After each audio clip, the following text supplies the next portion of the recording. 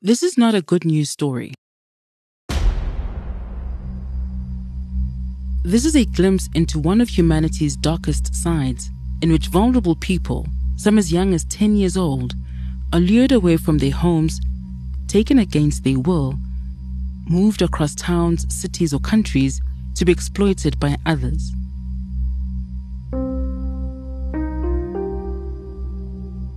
Trafficking in humans for sex or labor is supported by a global network of criminals, and the scale of the problem is such that combating this forms part of the UN's Sustainable Development Goals. Take immediate and effective measures to eradicate forced labor, end modern slavery and human trafficking. It's a fight that's being taken on by many, and while the crime persists and is in some cases becoming more widespread, there are stories of hope.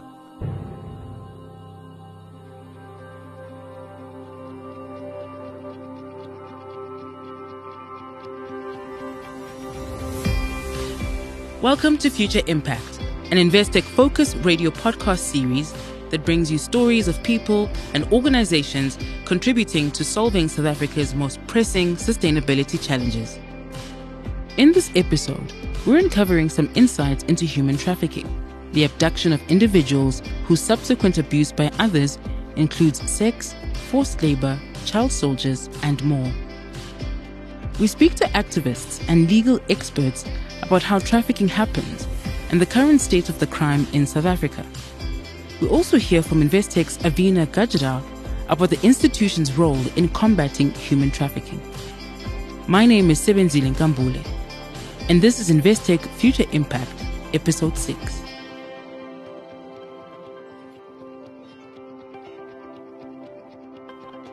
We begin with a voice from the front line. My name is Luc Lamprecht, and I'm the Head of Advocacy for Women and Men Against Child Abuse. Women and Men Against Child Abuse is an NGO that, in their own words, is there to catch vulnerable people who fall through the cracks. Luc outlines some of the ways in which people from South Africa, the African continent, and around the world become victims of trafficking. In the early 2000s, what we were seeing is young people being brought to the city, often under false pretenses. For example, they would be brought from the Eastern Cape, from the Free State, and interestingly, in quite a few instances, women recruiting young people and saying, come to Joburg, we can get you work. But when they arrive in Joburg, they are made to work in the sex industry. Because we're an organization focusing on sexual abuse, we saw a lot of young people who were being really just pimped and prostituted out. And once in the system, it was very difficult for them to get out. There was issues of substance abuse, issues of not being able to move. They told their families they were here, for example, to do admin jobs, and they now couldn't go home. A lot to do with poverty and the internal migration. In Luc's experience, there are some especially tragic cases. I remember the one young woman I spoke to, she had a baby. She needed the baby to be cared for. She couldn't get a grant. The father of the child had abandoned them, so she had no income. She left the child with her mother and was coming to work in Joburg. So this is about 20 years ago.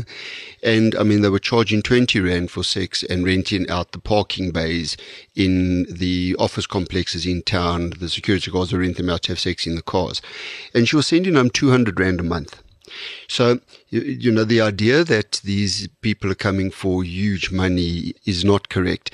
And in that case, the pimps that were pimping her out also were not these extremely wealthy kind of cartel-like people. While a lot of what gets reported on when it comes to trafficking is linked to sexual exploitation, it's important to note that there are other areas in which trafficking has its tentacles that span the globe. We got stuff from Inter-Africa, Swaziland, Lesotho, over our local borders, Zimbabwe, a little bit of Mozambique. We had young people brought in over those borders. Interestingly, a lot of that was for labor. There was this idea that you bring in young people over the border to get opportunities, but you kind of bypassing labor law and you're kind of keeping them kind of as slave-like labor. One instance, which is an international trafficking case run by a Brazilian guy, a whole lot of very wealthy South Africans involved. We're in the northern suburbs where a group of Thai girls were brought over by a group of South African and Brazilian men and kept in a mansion here in Bryanston. and they actually held their passports, and then they would sort of rent them out to the various strip clubs and brothels, etc., in the Sandton and Joburg area. And then when we went in and tried to assist the girls to leave, they would phone various men who would come and say, no, we've brought the girls over here. They are wives. We're just waiting for their papers. So that they would say, okay, well, these girls are here because they're here to be married. And interestingly, those girls weren't here under total false pretenses. They knew they were coming here for some kind of sexual transaction. But when they were here, they couldn't leave because they were in debt and also because they no longer had their own passports. Like being linked solely to sex work, another common misconception exists about trafficking, that it necessarily involves movement between one area, usually distant, and another. My name is Marcel van der Walt, and I'm a senior research analyst with the National Centre on Sexual Exploitation. And I'm also a research fellow at the Centre for Human Rights, the University of the Free State.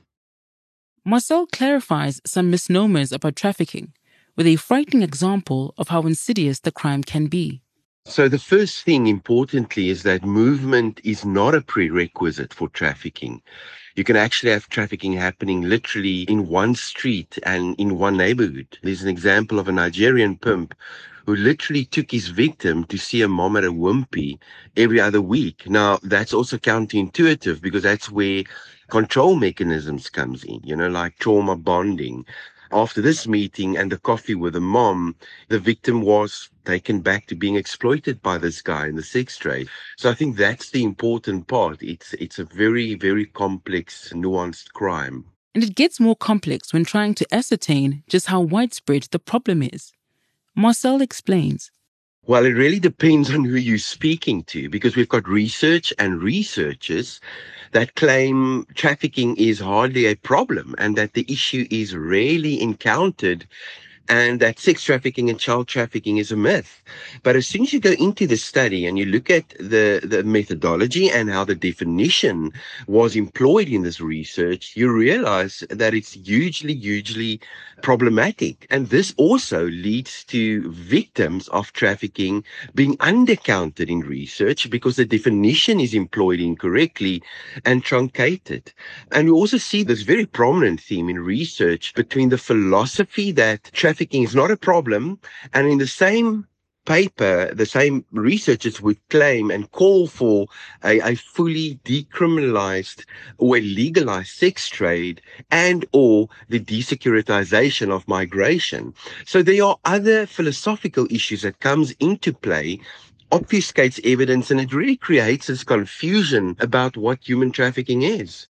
Perhaps a little more clear are the questions of who's in charge of trafficking operations and how they work. When it comes to the first question, it's probably not who you think. When we talk about organized crime and syndicates, what we are seeing in human trafficking really is loosely connected networks. And this whole idea of a syndicate prompted by the idea of the Cosa Nostra in the 1940s, we had this very bad guy on top and all the lieutenants beneath him. That's rarely how it happens. Today, I use you for a purpose and tomorrow I don't. So there's these relationships of convenience that traffickers sometimes employ. And that's why these syndicates are loosely connected and effective, because they are so fluid. And obviously, corruption plays a massive role and enables and perpetuates this crime. According to Luke, there's another group that doesn't fit the classic criminal profile. These are extremely wealthy people running kind of sex rings and almost trading in children for sex. I think the most recent case to think about was the movement of boys across provinces by a very prominent senior council advocate. That's the facade, because you create a facade to give you access. Those are called career offenders. They choose jobs that give them access to vulnerable children. The second question, the how, has an unsurprising answer. Traffickers leverage the near ubiquitous access and reach that technology brings to find and ensnare victims. Technology entirely anonymizes traffickers, and it's such a useful tool from a trafficking perspective to create this facade of an opportunity for possible victims to engage with. Frequently, they cannot be checked or verified. So technology is a fundamental part of the infrastructure created by and used by traffickers. I've done work in Cape Town where I've sat and had a beer with this one Nigerian trafficker, and obviously didn't know who I was, but it was literally showing me that he's busy building a relationship with what he claimed to be more than 70 women and using, amongst others, WhatsApp, Facebook, Twitter, and the direct messaging functionalities of these platforms. So what was really interesting at the time was like each one of these profiles that he created was very sophisticated, and he morphed between all of them. He's got his own profile, but he also created a profile of a mom, a father, a brother, all with their own unique profiles and avatars, yet they are all the same person. So when you have a possible victim or a person being recruited that needs to check or verify who a person or his associates or affiliates are, they simply try and check in with the brother profile or the employer or somebody in the network, and those are all fake profiles. So there's no way that they can actually verify any of that. So it's an entire infrastructure that these guys create and they build with technology. And that's just one of many examples of how they actually use technology to perpetrate the crime of trafficking. It's easy to look at trafficking as something that happens to other, less fortunate people. But as Marcel explains, the crime can also have financial and geopolitical impact. What is important to understand also is that so much money is leaving the country in hard cash. Smuggling cum trafficking networks that brings nationalities into South Africa from Somalia and a host of other countries. We know some of these with actual links to extremist groups, and the amount that they pay per person ranges anything from 6,000 to 8,000 US dollars. One example, an informant shared with me, like every weekend, at least 45 men entering from a small village in Mozambique, being transported into South Africa to the Welkom area for illegal mining purposes. And they do fit the definition of trafficking victims. For any victim of trafficking, the best outcome would be an extraction from their captors and a return to a normal life. As Luke explains, though, victim support isn't at the level it should be, both in South Africa and internationally. Well, that is severely, severely lacking. The things that place them at risk for this kind of abuse and exploitation is in itself a problem. The abuse and exploitation is a traumatic problem in its own right. Then the fact that they have to go home having told their families at home that they're going for whatever reasons and come back and they have now been trafficked, you've got to provide support at the country of origin.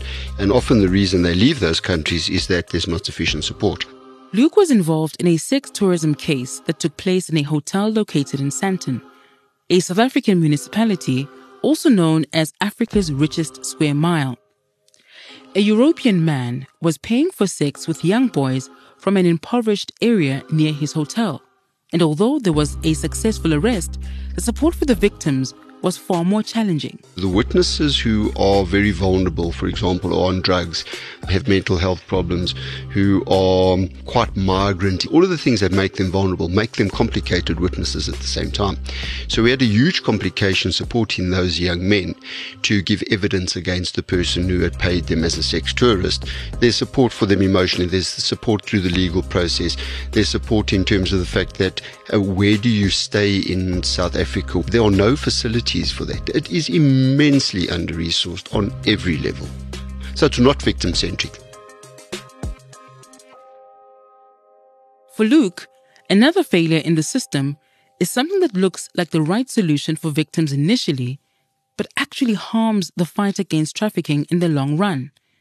Referring to the case of the Thai woman he mentioned at the start of the episode, he illustrates an important point. There's an international organization that assists with basically taking people home and providing support at the country of origin. The Thailand example I used, when we found the young girls, their entry into the country was now no longer considered legal.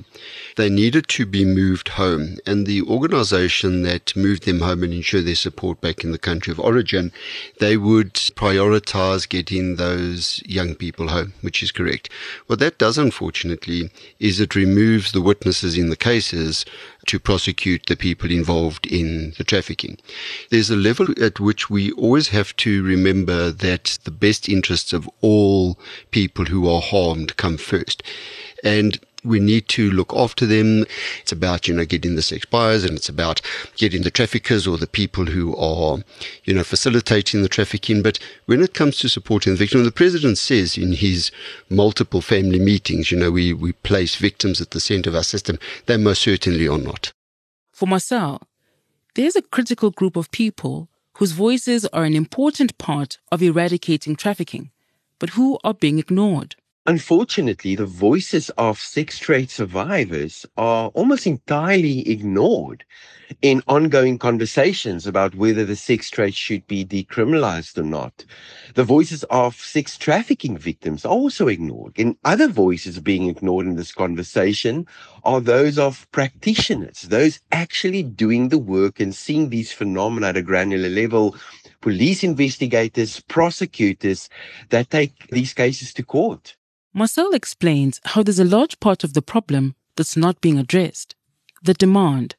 However, it's only one part of a complex set of problems that need to be addressed. South Africa has international obligations to prosecute traffickers, to prevent the crime of trafficking, and to assist and to protect victims of trafficking. And one of the key things is we need to suppress consumer level demand. And I'm referring you to consumer level demand for commercial sex and forced labor. And South Africa is really doing little to none to address the issue of sex buying. And we've got very clear, well-delineated laws that criminalize sex buying. And there's very good reasons for that. We know that traffickers pocket the money and that sex buyers are paying the money. And thousands of sex buyers who simply pay and exploit and abuse women and children in the sex trade and simply get away with that. And I think the root to this is the issue of behavior and entitlement, that you can actually buy someone else as a commodity, that you can simply pay for sex, not even knowing or caring what the state of agency is and what control mechanisms are implicit or exerted by a third party. The other issue is the issue of corruption and actually holding accountable officials who are complicit in trafficking. And there's many examples stemming from successfully prosecuted cases where traffickers have actually been sent to jail, where we see police and immigration officials that's never been held accountable, and where they themselves use and exploit women and children in the sex trade or other forms of criminal behavior with undocumented immigrants in South Africa. If only there was a one-size-fits-all solution to this problem. But what we do know is that we need to hold people accountable that consume these exploitative services. And we also need to look after victims and survivors of trafficking through the entire life cycle of justice and reintegration.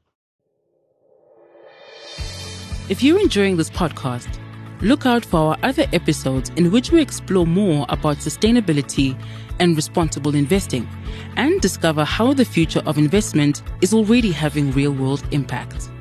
Subscribe to Investec Focus Radio SA wherever you get your podcasts. And please take a moment to rate the podcast. It helps to ensure that like-minded listeners can also discover this content.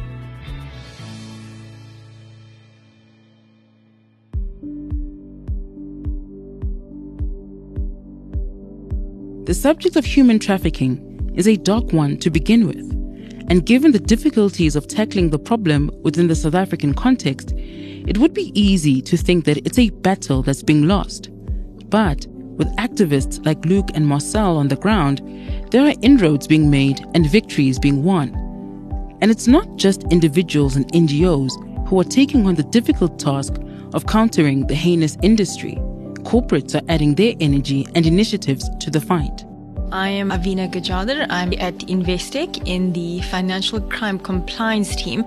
In December 2019, the South African Anti-Money Laundering Integrated Task Force was launched with the aim of preventing, detecting, and disrupting financial crimes. Avina explains how Investec is involved with the country's first public-private partnership between the banking sector and the government regulatory authorities, and the role it plays in combating trafficking. It is important as a financial institution that we are engaged and we are aware and we try and drive where we can stop human trafficking, slave labor, etc. We are looking at trying to understand and determine the financial flows and where we can predetermine and understand where there is some form of trafficking taking place. So something called an STR, Suspicious Transaction Report, together with the Financial Intelligence Center.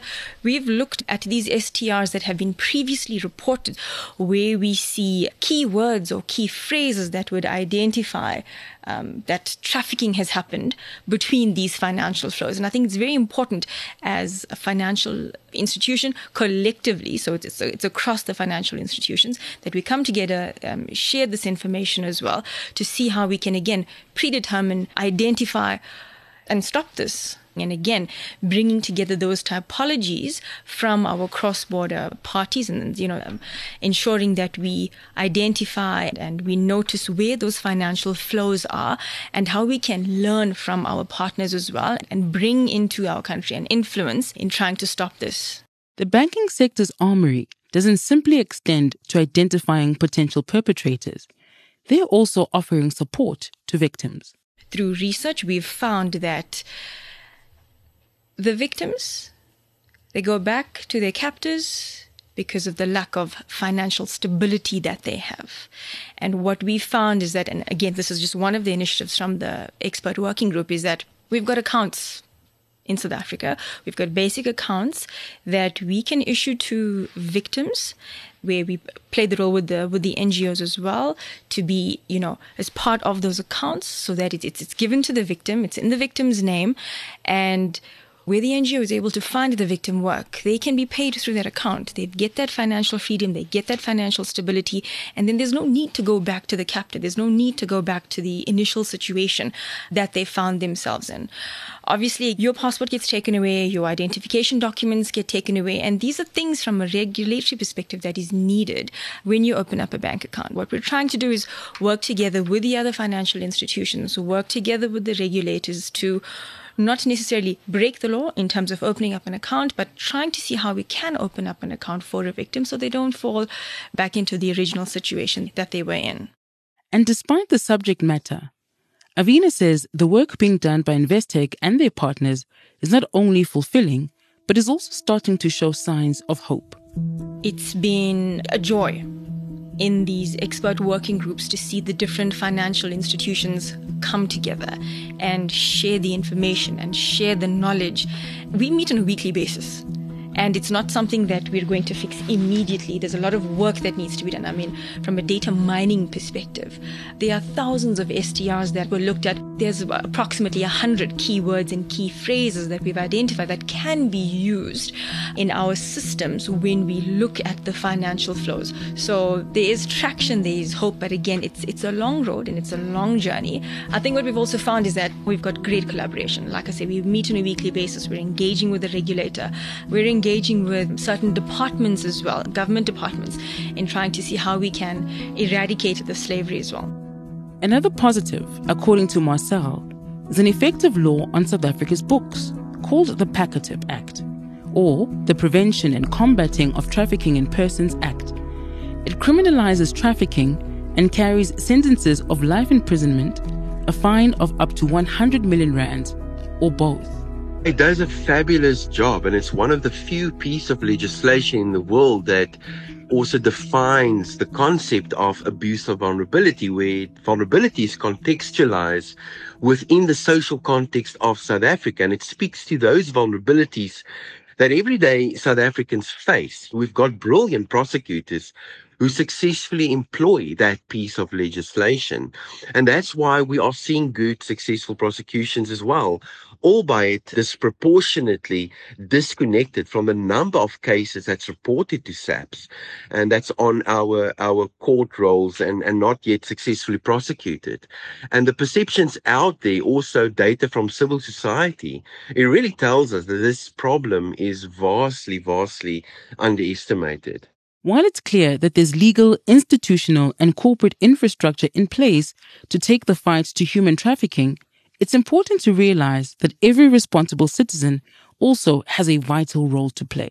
We really need to look in our own backyard, because this idea that, these people who are hiring children and moving them around, kind of in these sex rings, are these kind of deviants that float around on the periphery of society is untrue. There are people in our community. So this big case within the context of the senior counsel, he was a human rights activist. Very often there's an idea that the privileged have power, and that power is associated with resources and money. They can hire better attorneys, they can do all kinds of fancy things, and there's almost like this unimprisonable class. These are our next door neighbors, behind the high walls. We've got to call that out, because, we're calling out all these big institutions and traffickers and whatever. We need to call our own people out, because it's people with money exploiting people without money. And that's what this is about. And it's happening in your neighborhoods. This is not something in kind of the dark recesses of the world that you don't see. This is happening everywhere. And people's kind of, it's not my business, I'm not saying anything, what if I get sued, all this kind of thing, not good enough. For Luke, anyone can lend their personal power to help end trafficking. And all you need to do is speak up. Unless we kind of come up as a society and say no one can harm our children regardless of who you are, that's the first thing. And when we suspect, we have to come out. And we have to come out fighting and saying these are our children. If we don't stand up for our vulnerable, no one's going to. Thank you for listening to this episode of Investec Focus Radio's Future Impact. In our next episode, we'll look at the powerful role that export finance is playing in achieving the United Nations Sustainable Development Goals and developing infrastructure in Africa. We only do projects that score very highly on the ESG objectives, whether it's healthcare or education, water projects, agricultural projects, roads. These are all things that enable the people on the continent. If you're not yet subscribed, you can find us by searching for Investec Focus Radio SA, wherever you get your podcasts. Until next time, cheers from me, Sebenzile Nkambule, and the Focus Radio team. The views expressed are those of the contributors at the time of publication and do not necessarily represent the views of the firm and should not be taken as advice or recommendations. Investec Bank Limited, an authorized financial services provider and registered credit provider.